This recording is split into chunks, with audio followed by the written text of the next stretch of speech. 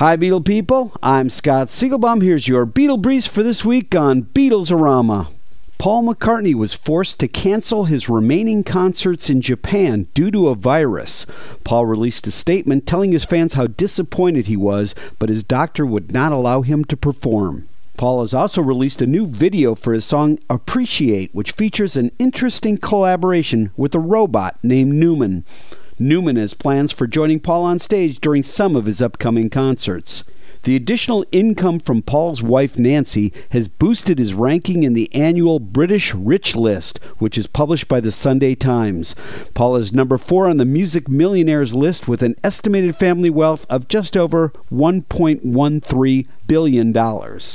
The Flaming Lips have officially announced a release of a full cover album of Sgt. Pepper entitled With a Little Help from My Fwends.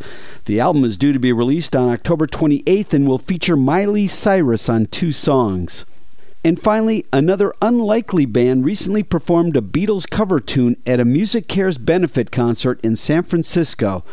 James Hetfield from Metallica performed an acoustic set at the show, which included the Fab Four song, In My Life.